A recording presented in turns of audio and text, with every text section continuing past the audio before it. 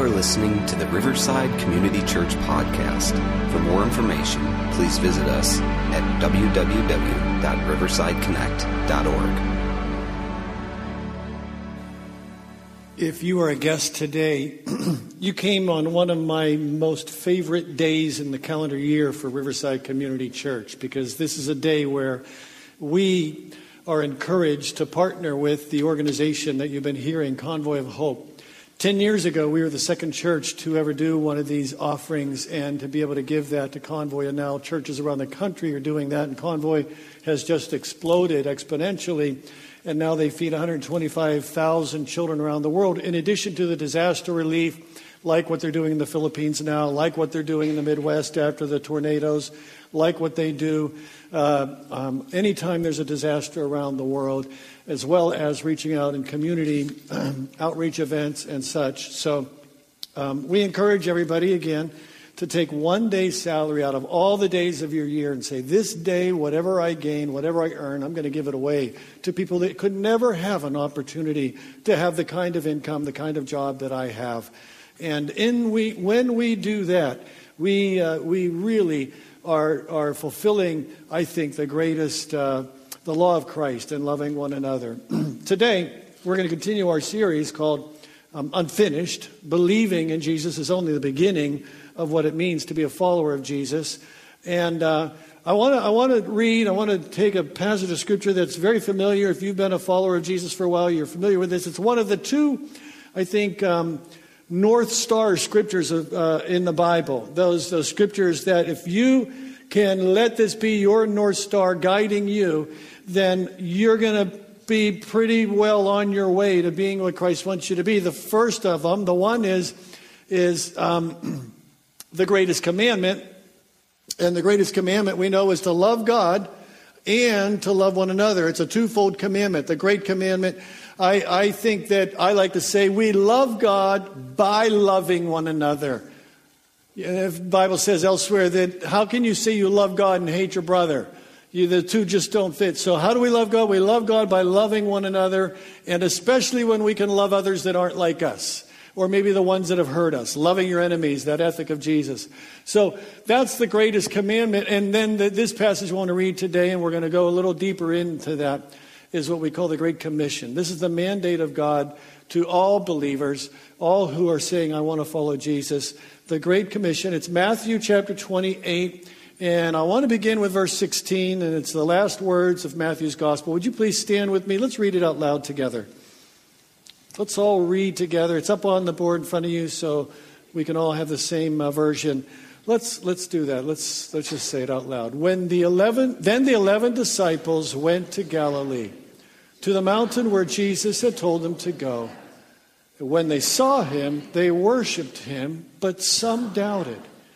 Then Jesus came to them and said, all authority in heaven and on earth has been given to me. Therefore go and make disciples of all nations, baptizing them in the name of the Father and of the Son and of the Holy Spirit, and teaching them to obey everything I have commanded you. And surely I am with you always to the very end of the age. Thank you. You may be seated. So this idea we're talking about is this invisible, unconquerable, and unfinished kingdom of God that Jesus came to establish. I want to talk for just a minute about kingdoms, about royalty.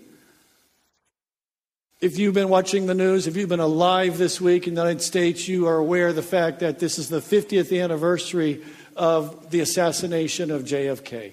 And the question throughout the years has always been, where were you when you got the news? Similar to where were you when you got the news of 9/11? We all have that memory seared in our minds. Those of us who are old enough remember. And I was only in first grade at that time. I was 6 years old, and I can remember vividly the seat where I was sitting in. And I remember our teacher and the principal coming into the classroom, interrupting her and talking to her. And she begins to cry. And then the principal tells all of us that our president had been shot and was killed, and we all start crying, and the buses come early to take us home, and we all crying on the way home. We get home, our mom's crying as she's ironing, because that's what moms did back then, and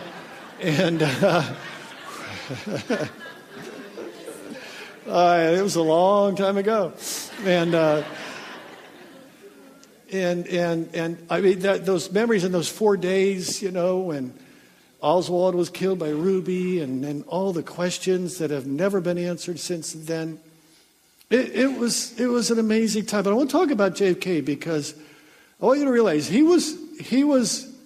became president only months after Alaska and Hawaii became our 49th and 50th states.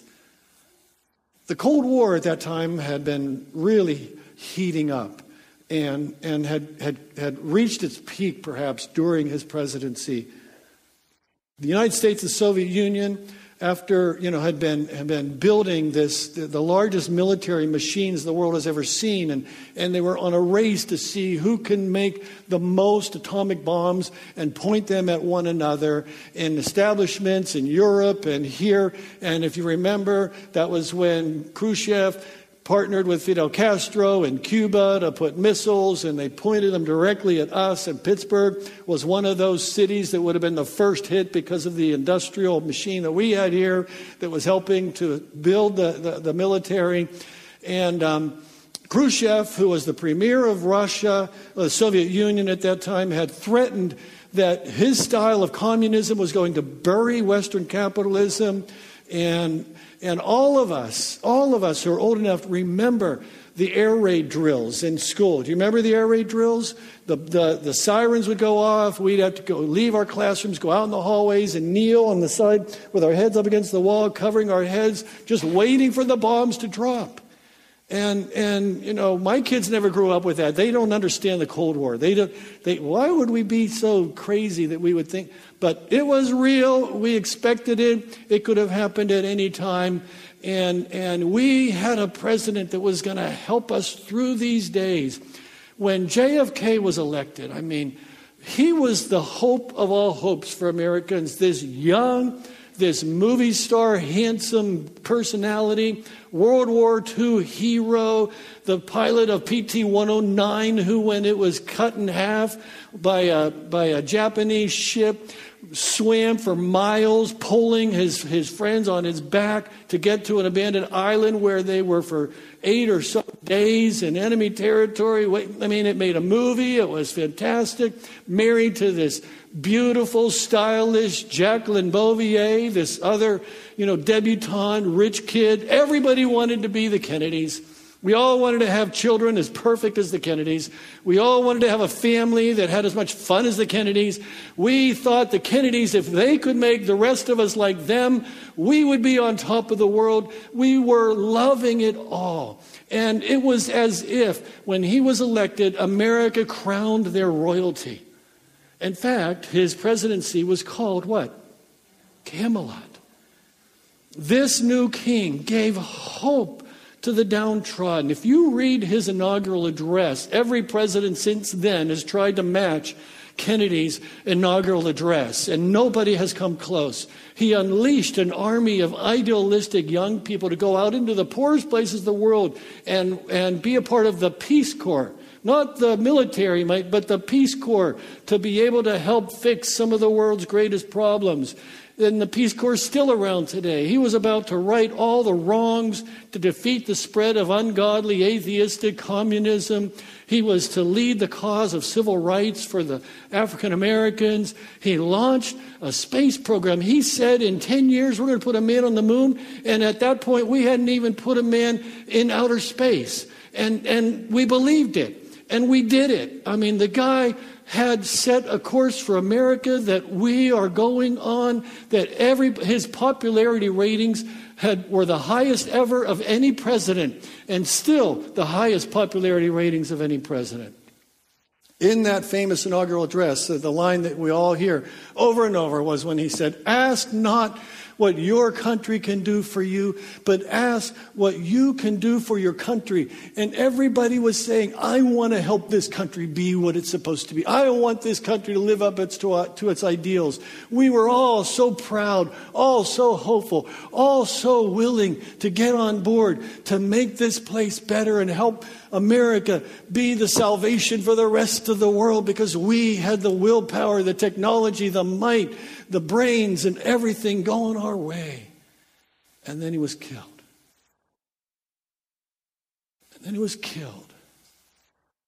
And people will say that moment on December 22nd, 1963 was when America lost its innocence. And it was as if King Arthur had fallen. Camelot was destroyed. In fact, when she was interviewed afterwards, Jacqueline Kennedy said that there will be great presidents again. There will never be another Camelot again. It will never be this way again.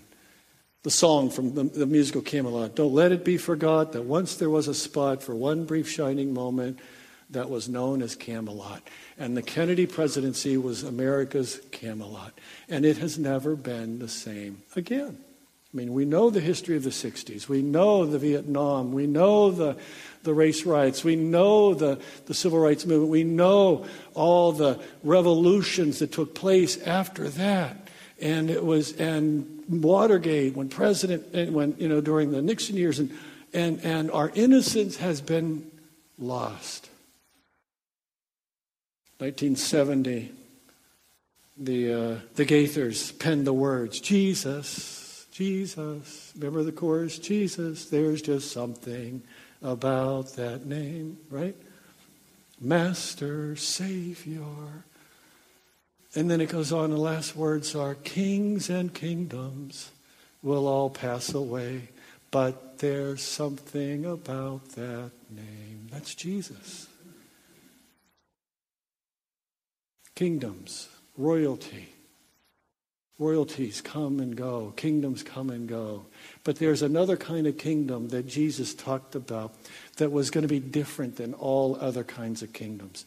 125 times in the New Testament, it talks about the kingdom of God. It was the central message of Jesus' preaching. It was all about repent, for the kingdom of God is at hand. In fact, Jesus said, and this gospel of the kingdom will be preached to the whole world as a testimony to all the nations, and then the end will come. You see, we are here because Jesus has a mission for us to fulfill. And we're not just here to enjoy all the good things of the magic kingdom that we were fortunate enough to live in, the first world problems that we have.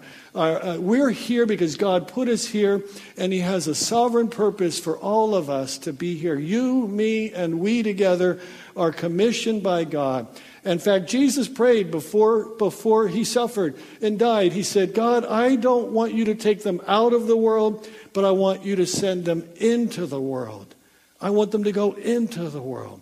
And the Bible says that after Jesus suffered, at the beginning of the book of Acts, He says that He presented Himself to His followers, and He gave them many convincing proofs that He was alive. And He appeared to them over a period of 40 days and spoke to them about what? The kingdom of God. The kingdom of God.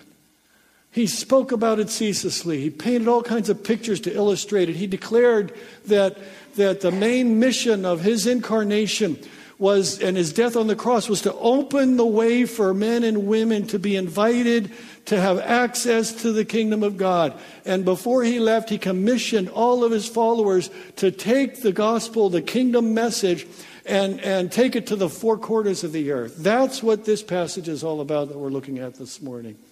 And so I want to take a deeper look at that. Let's go back to Matthew chapter 28, verse 16, where it says that the 11 disciples went to Galilee. Why were there 11? Because Judas was gone at this point. The 11 disciples went to Galilee, to the mountain where Jesus had told them to go. And when they saw Him, they worshipped Him, but some doubted. Now, several observations I want to make here. And the first one is this. Even Jesus couldn't convince everybody.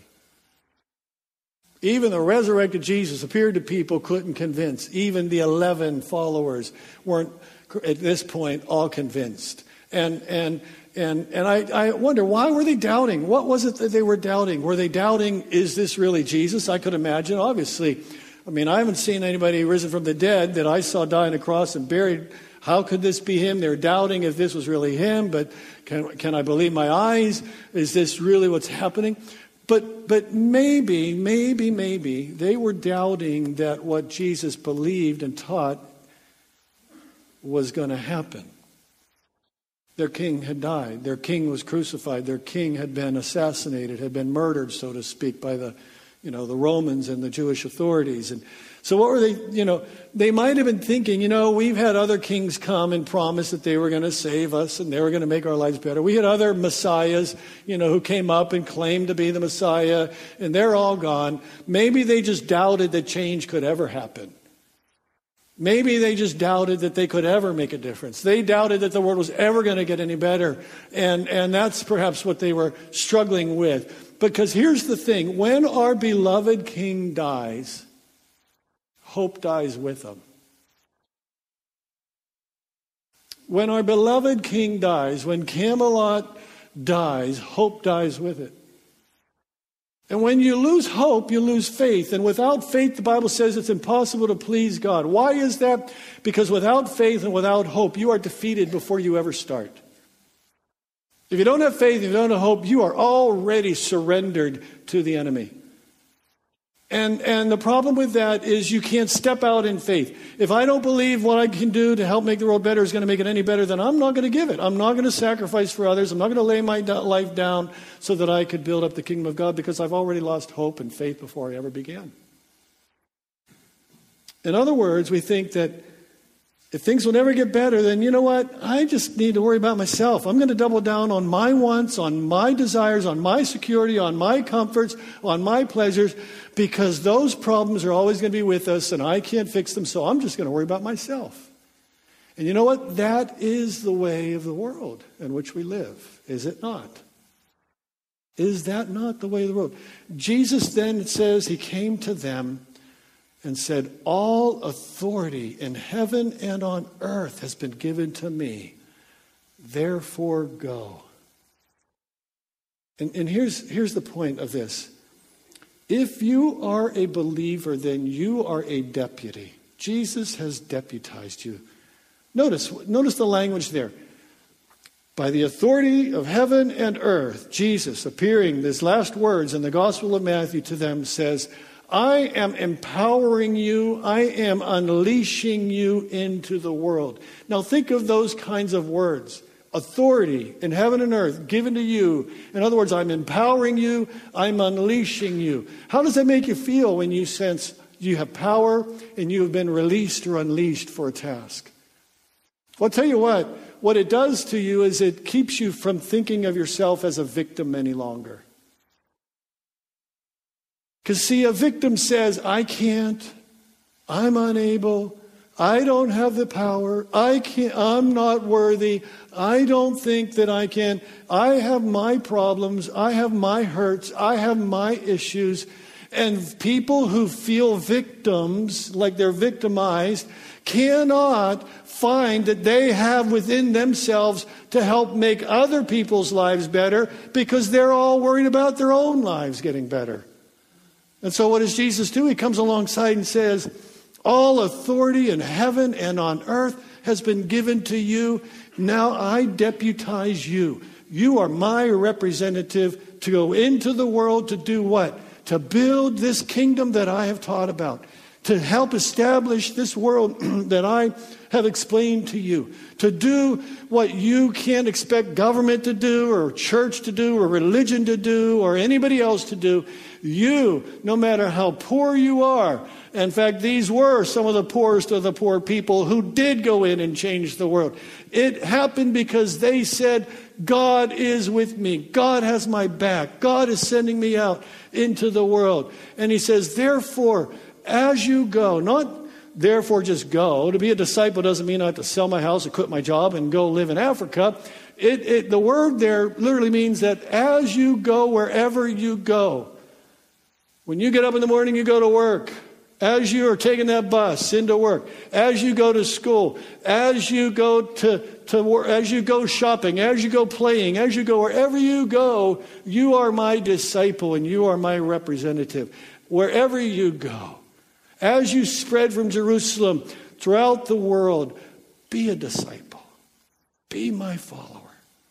You can do it. Spread that good news. Unleash me. Jesus says, I am going to be with you throughout this whole time. Now, not everyone's going to believe that this can happen. Not everyone is going to be convinced that this can make a difference. And because of that, we may not feel like we can, or we refuse to do anything. But I want you to know you've been commissioned. You've been deputized, authorized by God. And notice what it says here. Therefore go and make disciples of all nations, baptizing them in the name of the Father, the Son, and the Holy Spirit, teaching them to obey everything I have commanded, and know that I am with you always to the very ends of the age. Here's the point. Jesus wants disciples, not simply deciders. He didn't say go into all the world and make deciders of people. You see, disciples are people that are immersed. They're baptized into this new reality. Disciples are taught to obey everything Jesus had commanded, not just believe. That's why I've encouraged you to get this book, from which the title of the series and a lot of the thoughts that I'm sharing with you are verbalized in Richard Stern's book, Unfinished. We have some extra copies at the Book Nook here and up at the Mills if you want one, or if you want to download it on your own. I encourage everybody to do that. But the idea is that believing in Jesus isn't the end of discipleship. It's merely the beginning of being a disciple. Jesus' call to repent isn't just an appeal for you to feel sorry for your sins and to regret what you did. His call to repent was to change our mind and to change the way we act and to put on a new set of lenses so that we not only see ourselves differently, we see other people differently. It's to reorder our lives, because now we're under a new realm. We're not under the kingdoms of darkness any longer. We're not under the authority of the principalities of this world any longer and the world's way of self-centered thinking. We are under a new realm, a new leader, a new king. And we live and see things the way that he wants us. And for the first time, because Jesus came, men and women have direct access to God. And we live under God's rule with the Holy Spirit as our guide. And he teaches us. And the good news of the gospel is that these doors of the kingdom have been flung open wide for anybody to come in. It's for all who would believe. Colossians says he has rescued us from the dominion of darkness, brought us into the kingdom of the Son he loves, in whom we have redemption and the forgiveness of sins. And Stearns writes in his book, he said, we have misunderstood the gospel to be merely the good news that our sins can be forgiven and we can enter eternal life by believing in Jesus Christ, period. And now, while that's important, it's an important element of the gospel, it's not the whole gospel. You know, the kind of gospel that many of us have been nurtured on is that, I do this deal with God, I say this prayer, I say that I believe, and I buy this fire insurance policy that I put in my drawer and I forget about, and I go back to my regular way of living. The salvation is simply getting my sins forgiven, getting my ticket punched, buying my insurance policy so that I don't have to worry about going to hell after I die.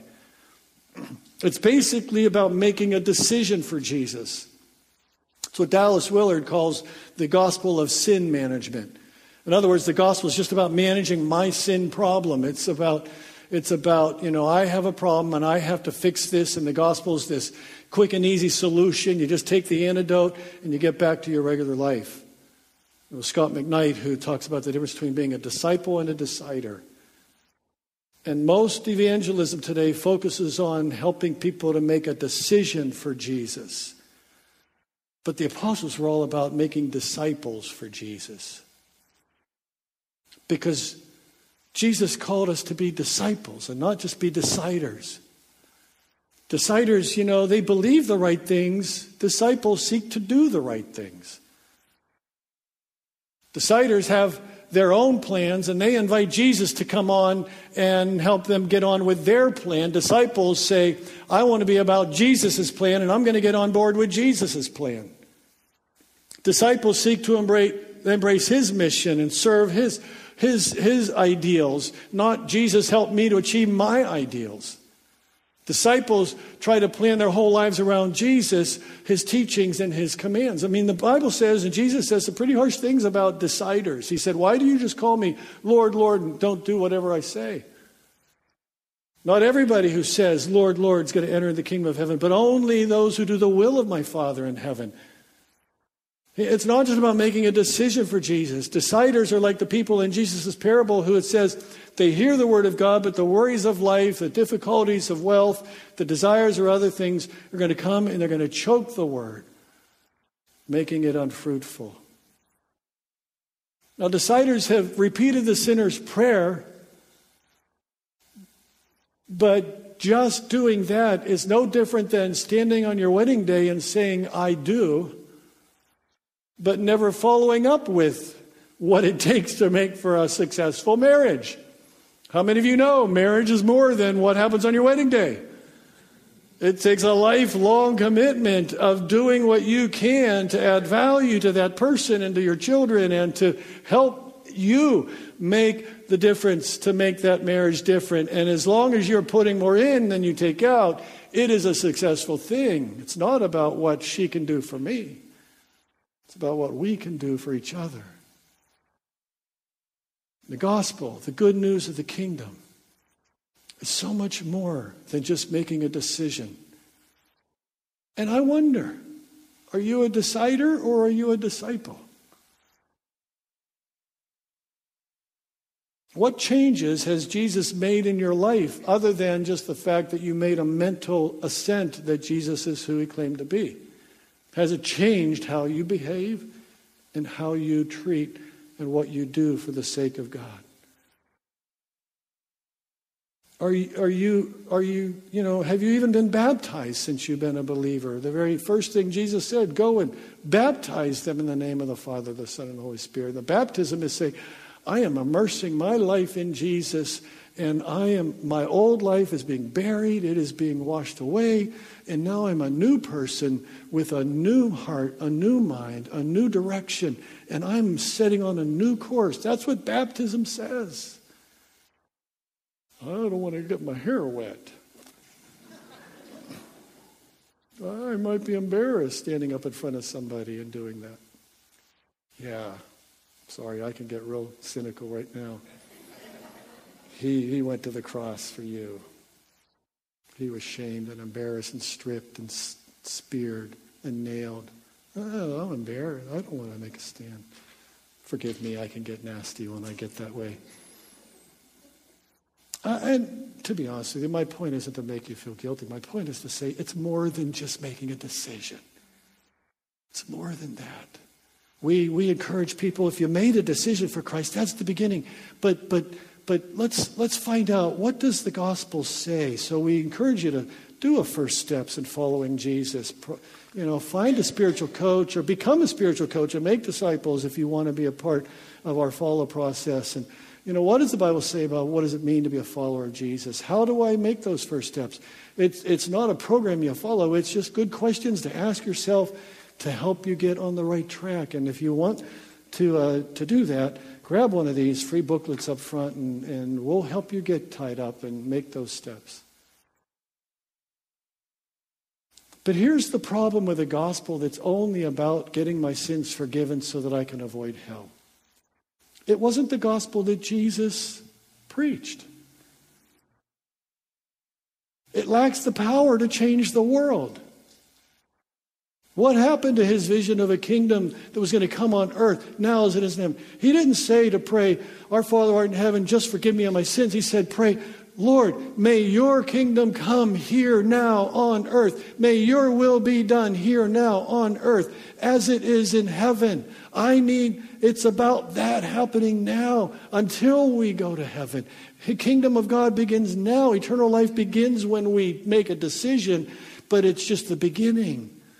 And what about the assertion that the church is going to storm the very gates of hell? What about the fact that we are to raise up a revolution against the principalities and powers of darkness in this world? Where is all of that in the kingdom of sin management, the gospel of just get your sins forgiven so you can go to heaven? It's more. It's so much more.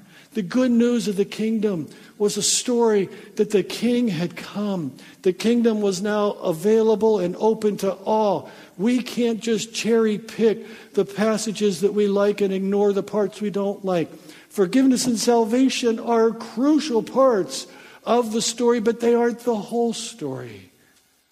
And we can't just limit Jesus to being our Savior without saying, Jesus, be my leader. Be my king. I believe in the kingdom that you talked about. Though you were crucified, though they killed you, you didn't stay in the grave. You rose out of the grave and you deputized me to help be a part of this kingdom that is still spreading throughout the world. We can't just limit Jesus to being my forgiver. He's my king. He's my Lord. In fact, Jesus taught, and I want to end with this passage. He taught that the day that God separates the sheep from the goats, the deciders from the disciples, this is a picture of the kingdom that he painted in Matthew 25. He said that the king is going to say to those on his right, come, those of you who are blessed by my Father, inherit the kingdom prepared for you from the creation of the world. For I was hungry and you fed me. I was thirsty and you gave me something to drink. I was a stranger, you invited me in. I was naked, you gave me clothing. I was sick, you cared for me. I was in prison and you visited me. And then these righteous ones, the disciples, the right living ones, are going to reply, Lord, when did we ever do that for you? When did we do these things for you? And Jesus will say, the king will say, I tell you the truth, for whenever you did it for one of the least of these brothers and sisters of mine, you did it for me. And these poor, powerless peasants on the backside of the Roman Empire believed it, and they behaved it, and they changed the world. That same spirit that Jesus set into their lives is here, has been given to you, and is blowing behind you to help you take it to the next place, to the next place. And so as you go, wherever you go, God's going with you to be a disciple, to make disciples. This is why this is one of my favorite days, because I think this is what Riverside does best, to show that we are disciples of Jesus, not just deciders for Jesus. Because in one small way, we say, we're going to sacrifice just a day, just one day's salary. And I know what you're saying, but man, I could use that for Christmas. Black Friday's Thursday, man. I could get a lot more stuff if I didn't use this. It is Thursday. What are they going to change the name now? Black Thursday, from Thanksgiving to Black Thursday. What a wonderful change that is.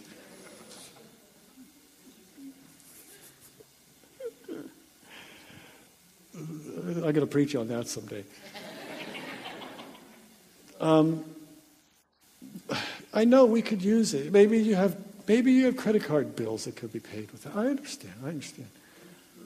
You say, well, man, I'm giving so much to the capital campaign. I can't give any more. I thank you for that. I hope you are. But this is a sacrifice. That's why they call it a sacrificial offering. It's not taken from what I normally give in my tithes. It's not taking what I normally give. It's saying, I'm going to give above and beyond. And I want you to do it not because of any guilt or shame. I want you to do it because I'm a disciple and I get to do this. I get to do this. I get to be a disciple of Jesus. I get to help the helpless, the hurting, the distressed. I get to do that. Convoy of Hope is our conduit of compassion. We don't give to them, we give through them. And that's why I love to partner with them. So I'm going to encourage you, and I don't do it. I do it unapologetically. I know, well, they talk about their church's money. No, I'm talking about building the kingdom of God. No, I'm talking about establishing the kingdom. So if you can do that, if you want to do that, if you're able to do that, and if you want to make a sacrifice, what I'm going to do, we take one offering today, everything that's not designated for missions or one day to feed the world, everything that's regular is your regular giving. Please do not take anything from your regular. But if you want to give sacrificially above and beyond, then I invite you to designate that. Now, you say, well, I didn't bring my checkbook. I'm not prepared for that. If you have a phone with a QR code, you can just click on that. It'll take you right to our giving page. You can give electronically, and you can designate there a one-time offering. Put in your information, and that's a secure way to give also. So we're going to do it. This is our response to the gospel, to the message today. It's our response today. And I want us to do that. I'm going to pray and give you an opportunity to give. We'll watch a video. And as you watch this video, you're going to see a lot of different film clips. And know that every piece of video from this is from Convoy of Hope's own feeding programs. This is where what you give in one day goes. Let's pray. Lord, thank you so much that we can partner with somebody with Convoy. We can do something very tangible to be disciples, to help make the world a better place in the name of Jesus, who not only forgives us of our sins, who not only saves us from ourselves and from the flames of eternal separation from God, but a Jesus who wants us to represent him in our world today. So help us heal the sick, feed the hungry, clothe the naked. Do all of those things, I pray. In Jesus' name, amen. Thank you for listening to the Riverside Community Church podcast. For more information, please visit us at www.riversideconnect.org.